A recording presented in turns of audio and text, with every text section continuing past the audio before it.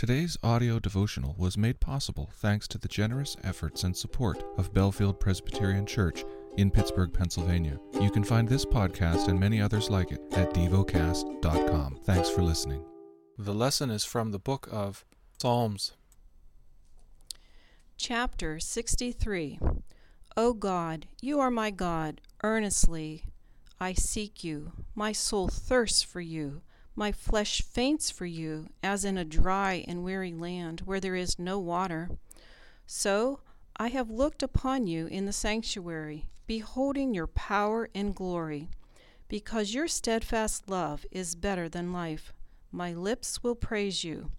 So I will bless you as long as I live. In your name I will lift up my hands.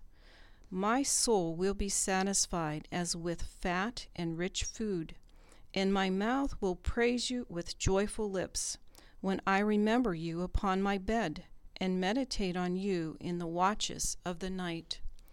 For you have been my help, and in the shadow of your wings I will sing for joy. My soul clings to you, your right hand upholds me. But those who seek to destroy my life shall go down into the depths of the earth. They shall be given over to the power of the sword. They shall be a portion for jackals.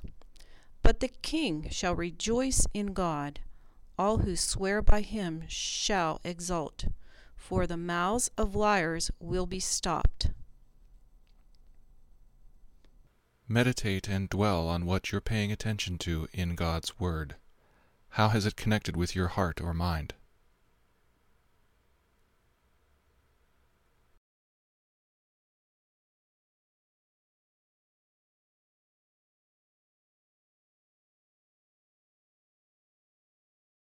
Pray to God freely about what has moved you today.